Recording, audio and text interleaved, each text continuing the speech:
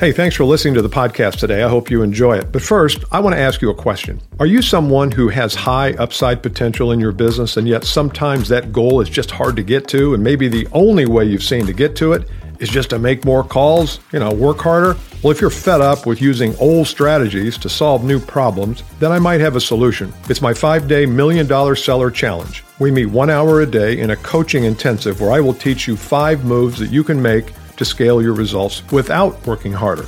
To learn more, click the link in the show notes or go to $1,000,000sellerchallenge.com.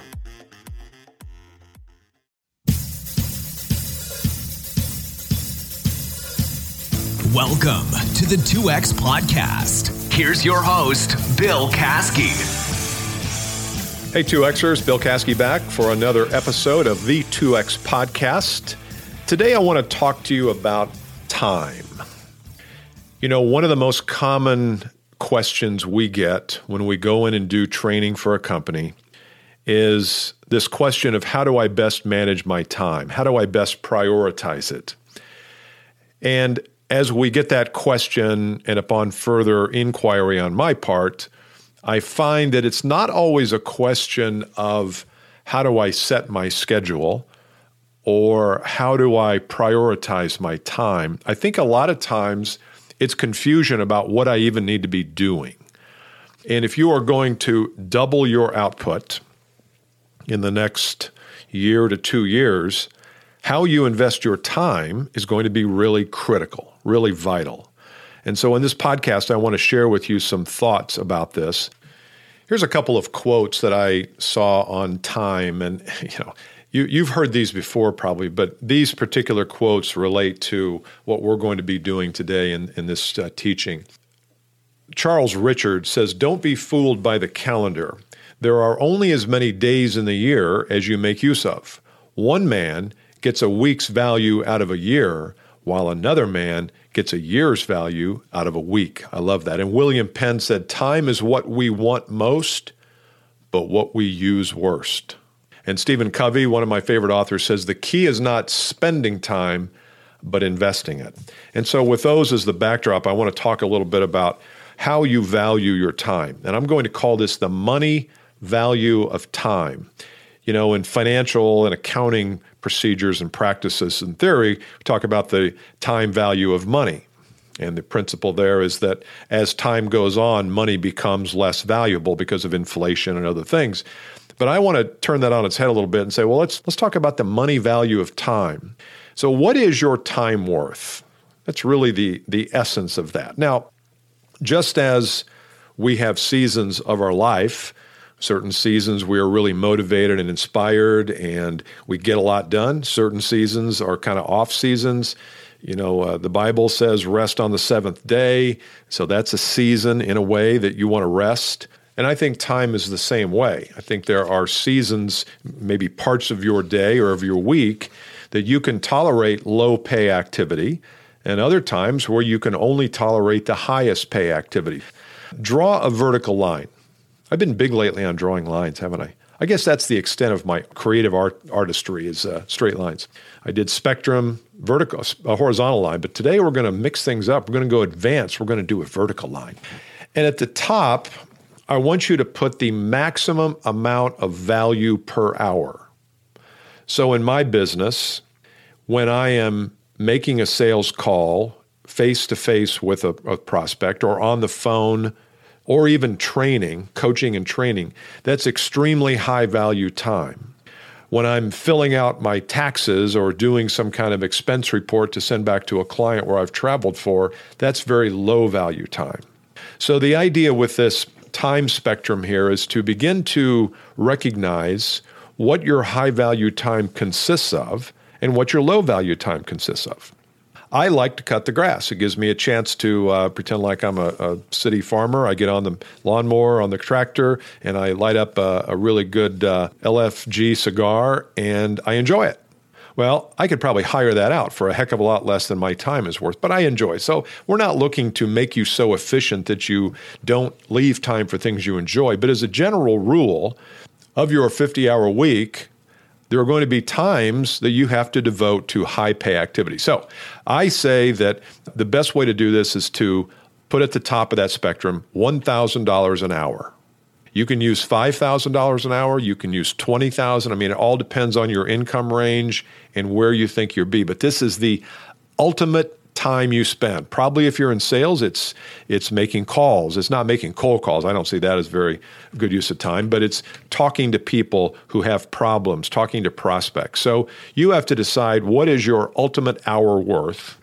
And then on the right, there are some bullet points. There's 5 bullet points there with lines. I want you to tell yourself, what are those areas and actions? What are those things that have the highest value of time for you? Then I want you to move down. I've got another one there that says $1,000 an hour. So I started at $5,000, moved to $1,000. You can start at $1,000, move to $500. Take about half of that. Further down the page, and there's 5 bullet points there. Tell me what those are. And work your way down. And down at the very bottom, I have $10 an hour. And I know that no one listening feels like they do any $10 an hour activities, but I bet you do. And so the reason we're doing this is so that we have a good understanding and we become rigorously self-aware of where our time goes. So do that as an exercise. Then I want you to go to step 2 of this, which is look at the time, the actions that you're spending in each of those blocks, and ask yourself if it could be in the $1,000 or in the middle area, the halfway area.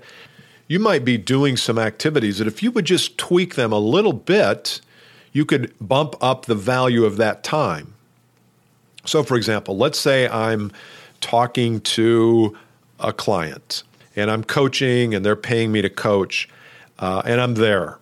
Well, if in the last 10 minutes I ask them for a referral or 2 or invite them to have lunch with me and bring one of their colleagues with them or one of their people in their network that might be a prospect for me, or at least I'd like to meet, that then turns in from coaching time to selling time. And if we do that, and I do that on a frequent basis, the time that I just spent with him just went up in value.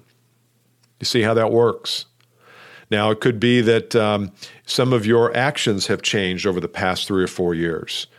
You know, it could have been 5 years ago that you would never think of writing an article because you said, well, I don't have time for that. I'm out talking to prospects and serving clients and asking questions and doing assessments and all that. But if you have a couple thousand people in your LinkedIn tribe and you decide to write an article and post it to your site, you might have 500 people read that article. And you might have 4 or 5 people that reach back out to you and call you or schedule a meeting or at least comment on it, which leaves time then for you to go back to them and say, hey, I saw you enjoyed my article. Did I say me article? Enjoyed my article. How about if we talk sometime? So now that article turned into what was very low pay time into high pay time. So don't disregard the technology parts of your process and of sales, whether it's writing an article or doing a podcast or shooting a video. We're getting ready, as I said in an earlier podcast, to launch several videos on the LinkedIn page. And one might say, well, Bill, that's not a very good use of your time, 3 or 4 hours, a half day to shoot video. Well, maybe and maybe not. Maybe that's exactly what I should be doing because that video is going to be seen by prospects, by people who are interested, by people who come to my page on LinkedIn. If I put it on the blog, it could be seen there. If I put it on YouTube, that's a whole different area. So by filming one video, something of value for customers and prospects, I might be able to leverage that and use that. Now that becomes high value time. So my point is that don't just look at what you're doing now, although that's step 1. Step 2 is look at what you could be doing. Can you tweak some things on this list and make them more valuable? Or are there actions that you could be doing that I've given you maybe a sense of how they could be worth more than what you perceive them to be worth? I had a client, a very short-term client about probably 2 or 3 years ago who they were in a very technical business and their salespeople wanted to be known as experts. They wanted to be known as thought leaders in their industry. And I said to this CEO, I said, I think instead of making cold calls 20 hours a week, which was an awful process, I didn't recommend them do that, but they were doing that before I got there. I said, why don't we take a couple of hours of each of your team and let's write an article and let's post it on your LinkedIn page. Let's post it in a PR news release. Let's post it on your website, byline, picture, help them to be a thought leader. His response, my people need to be out calling, not writing any damn articles. Well, he had a very poor understanding of the money value of time. His belief was that anything that was article related or publishing related was not anything that they should be doing because it wasn't worth their time. And yet, I know that that's not true. So think about your actions. Think about the money value of your time, different activities, different areas of focus, and then look at that list and start to tweak those a little bit. Try to bump them up a little bit by taking each one of those and saying, what can I do in this time to really make it supremely more valuable? So I hope that helps. We'll talk about this maybe a little bit further. See you next time. Bye. You've been listening to the 2X Podcast. If you'd like to contact Bill, email him at bill@billcaskey.com or follow him on Twitter @BillCaskey.